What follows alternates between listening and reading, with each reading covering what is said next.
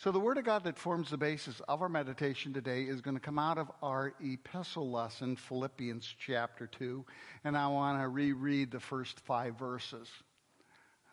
If you have any encouragement from being united with Christ, if any comfort from His love, if any fellowship with the Spirit, if any tenderness and compassion, then make my joy complete by being like-minded, having the same love, being one in spirit and purpose. Do nothing out of selfish ambition or vain conceit, but in humility consider others better than yourselves. Each of you should look not only to your own interests, but also to the interest of others.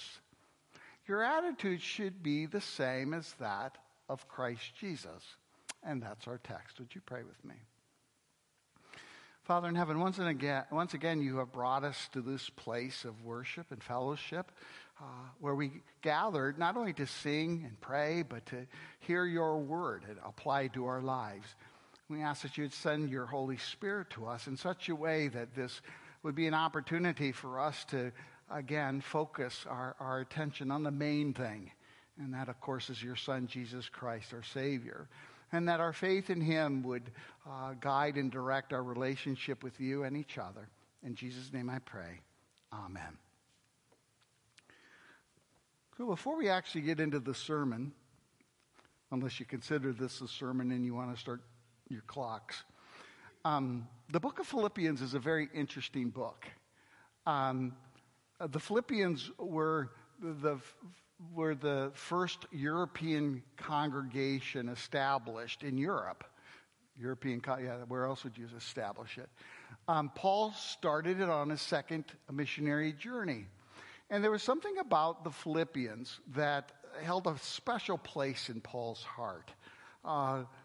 One might even consider the church at Philippi as his favorite congregation.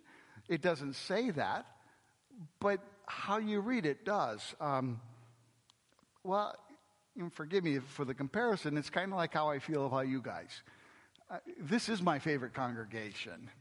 When you're a part of it and you've had the opportunity to watch people grow up and be a part of it, my heart goes out to you guys.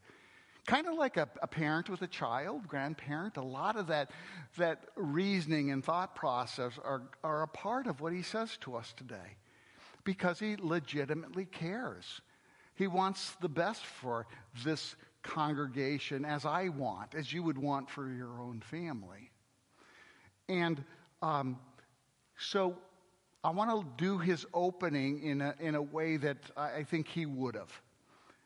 He starts off by saying, if any of you have encouragement from being united with Christ. Now, I look out to you, and I'd like to think that all of you would say yes to that. Maybe it's been a while since you've been encouraged. Maybe you were encouraged, but the things that are happening right now aren't overly encouraging. You're a little maybe depressed and frustrated. But if you stop and think of your life, surely you can say you have at one time been encouraged because of your relationship with Christ. That's how I think about you. I couldn't do this job any other way. If any comfort from his love. Now, this usually you have to be a certain age. I don't know. I don't really remember experiencing this when I was a kid, but the older I got, it was all over the place. As my loved ones especially started to die, Grandma and Grandpa. I was an adult when my mom and dad and my brother died. And boy, when you experience a loss of a loved one, where else do you find comfort but his love? That's what allows us to go on. The death of a saint, we know, is with God. And so I trust in that promise that God gives me, and it actually comforts me. I like to think that at one time or another, you guys have been comforted by his love. Any fellowship with the Spirit. Now, when I think of fellowship with the Spirit, I always think about the times when maybe the hair stands up on the back of your neck or your arms. There's a song that's sung. Maybe you have to be at Easter or Christmas time, but there are those songs that just pluck a kind of an emotional chord. Maybe there's a sermon. Maybe there's a sentence in a sermon where you go, oh, I never thought of that way before. Oh, now this makes sense. Where the Spirit is the one that leads you along. It's that fellowship of recognizing that when God's word is spoken, the Spirit is all over that. He wants you to understand. He wants you to come to a point of appreciation and value. And I'd like to think, I really would be sad, in fact, if nobody's experienced the fellowship of the Spirit here. So I'm going to continue thinking that you actually have, although nobody's nodding their head and smiling. Any tenderness and compassion. Wow. Have there been times, very simple, similar to the comfort, the sense where, especially when I deal with my sin,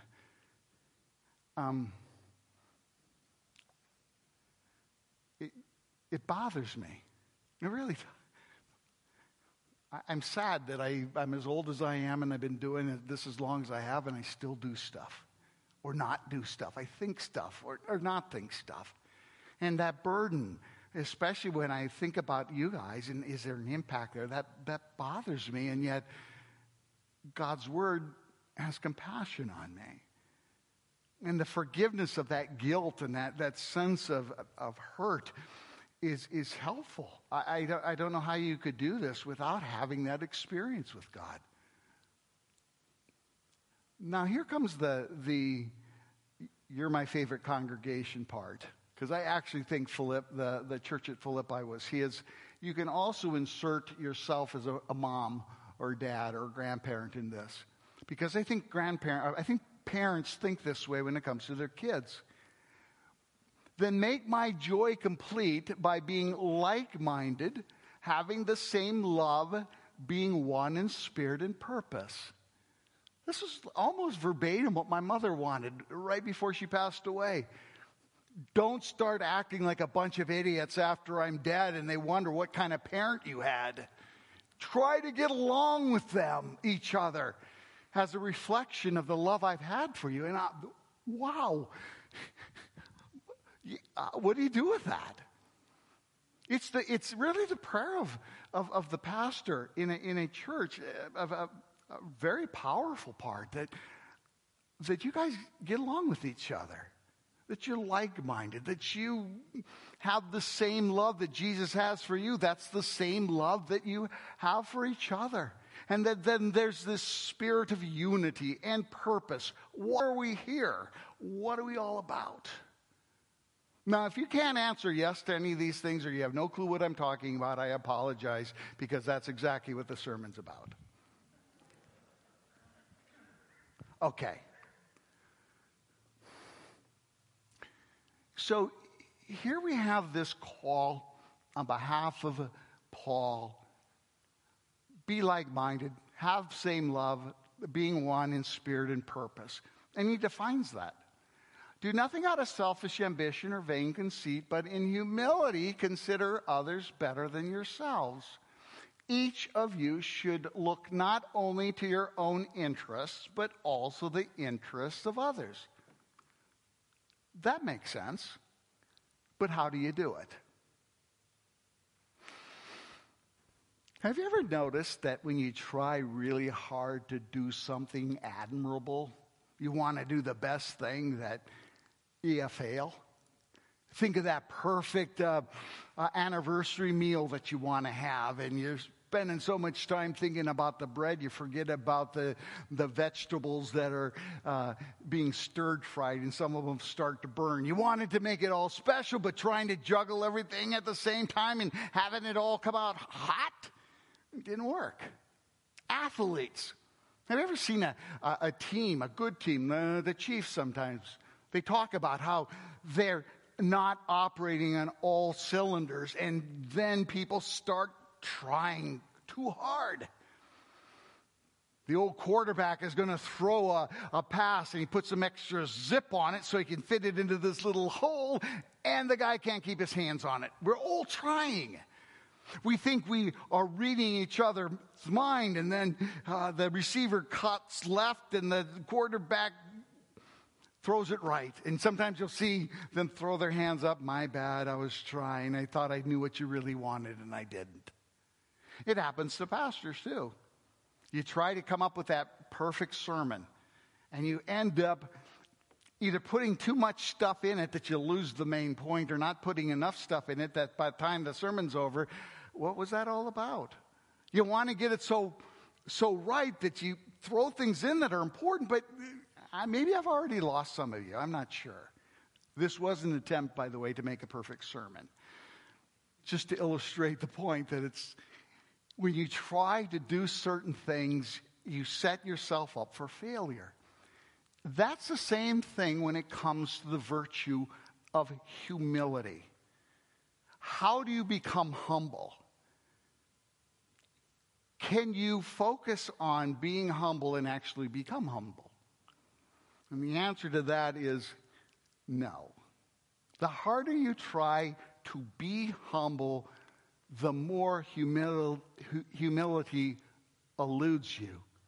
Because you can't achieve humility by trying. If you try to be humble, you're putting yourself actually in a spiritually hazardous place. Because trying to be humble, you're putting the focus on yourself. And true humility is focused on the needs of others. But I really want to be focused on the needs of others. What do you set yourself up for? Well, Satan likes to take these attempts and twist them. He throws these little cuckoo eggs into our nest of attempts at humility, and it's only a matter of time where we've been humble enough that we go, but no one's being humble to me. Maybe you've tried it as a husband, wife, a child, or parent. Okay, I'm going to try really hard to put your needs before mine. I really try hard. And then what you do is you start keeping track because you're doing it. You're thinking, I did this. How much longer? I'll do it again. That's what I'm going to do. There comes a point where you go, this isn't working. Where's the benefit? Where's the return here? You weren't really being humble. What you were doing is trying to manipulate others by acting like you cared about them, and you might, but you were looking for a return back. You start comparing yourself to other people. Humility isn't something that you can do by yourself because the focus is going to be on yourself. It's self-centered. Truly humble people are humble because they don't try. All they do is they think of other things. Their minds are occupied with things that are not themselves. And that's what Paul says. Your attitude should be the same as that of Christ Jesus. So, Paul sets out Christ and his attitude as a way of encouraging us. In other words, put Christ first, and then everything else, including humility, follows. Notice what Jesus did, what his attitude, how it shaped his behavior.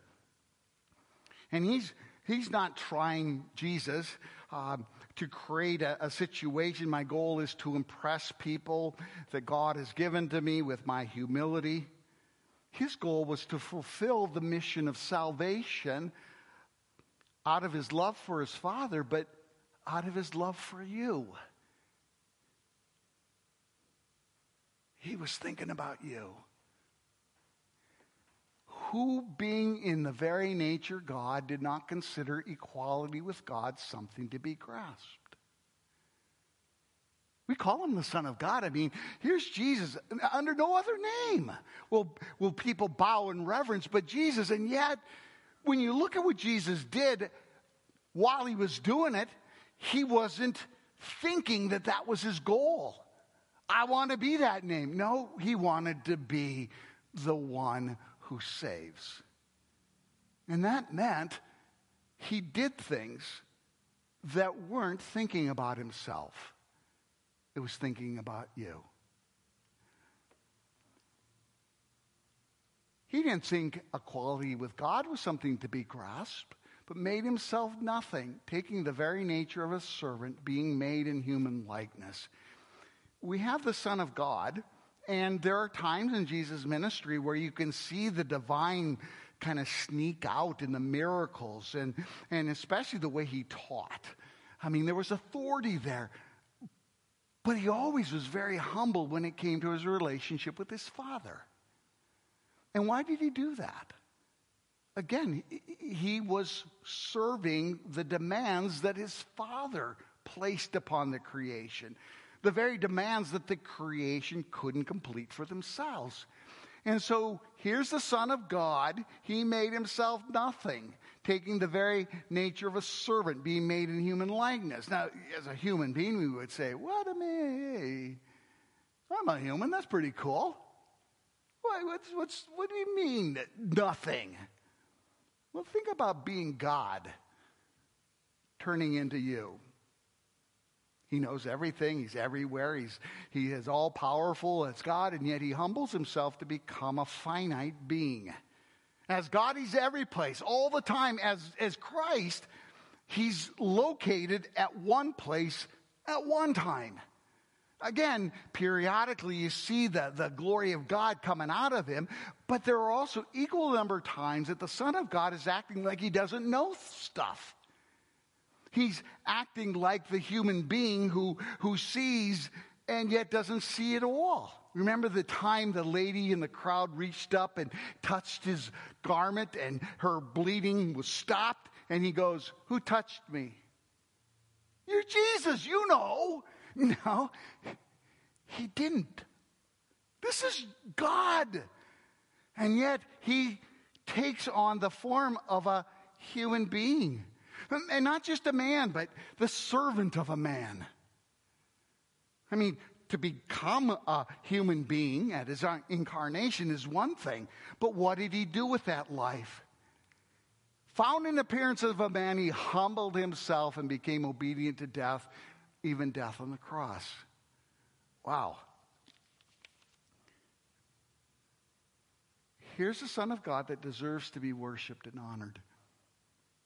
And what is he doing? He's serving the people that should serve God but don't. That should praise God but don't. He's taking into himself the very sin that caused the divide between God the Father and people in the first place, and he's taken that on himself. He became obedient to death because there was no other way that we could be saved.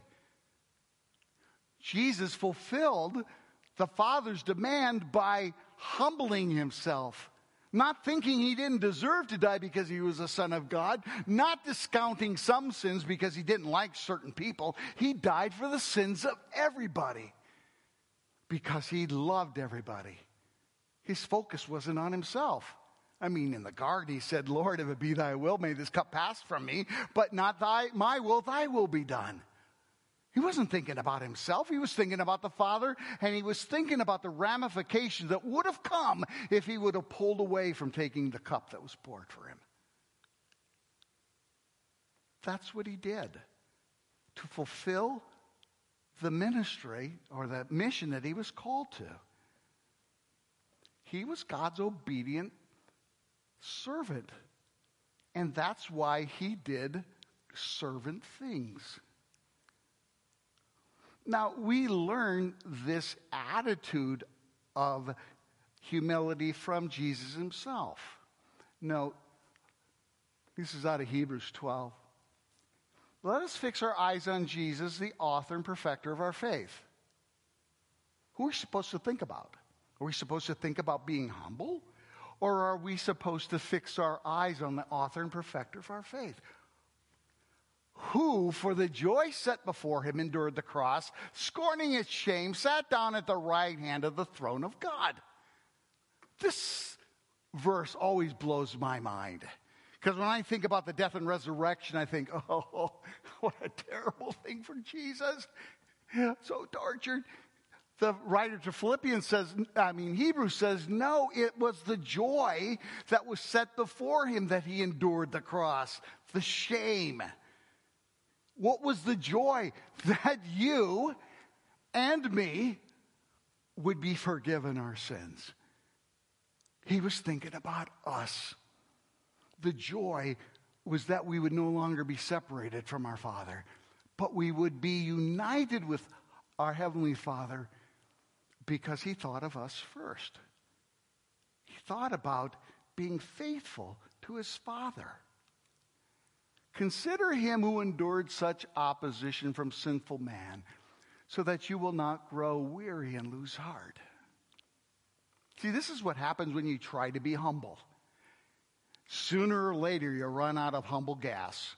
Sooner or later, it's like, this is for the birds. I'm not getting a payoff here at all. My relationship still is struggling. I want something out of it, and I thought being humble would be the way. But you guys aren't being humble back with me, so what's the point? You think so much about it, it doesn't pay off. In fact, what happens is, like I said earlier, the devil comes in and starts planting all these seeds that we're more than happy to grow for him. Seeds of disconnect. Seeds that cause division, that want to point out the failures of others so that we can feel more humble. At least I'm not like them. They're all into themselves. I'm being humble, which I'm doing by being all into myself. It's kind of weird how that works. But how do we get this humility? We keep our focus on Jesus. He's the author and perfecter of our faith. By focusing our thoughts on Jesus and what he did, we're able to see that we have been put here not only to love and serve God as he loved and served us, but to also love other people. And I love other people through Jesus. I don't always like people. I'm pretty sure some of you would say the same. But I'm not asked to like you. I'm commanded to love you. Because Jesus loved me first. And because I focus on Christ's love for me, then my focus isn't on me anymore when it comes to you. It's focused on the fact that you're a gift of God to me. I pray that I'm a gift of God to you. Keeping your eyes fixed on Jesus is the way that we humble ourselves with the same attitude of Jesus. Verse 9, therefore God exalted him to the highest place and gave him the name that is above every name, that at the name of Jesus every knee should bow in heaven and on earth and under the earth, and every tongue confess that Jesus Christ is the Lord to the glory of the Father.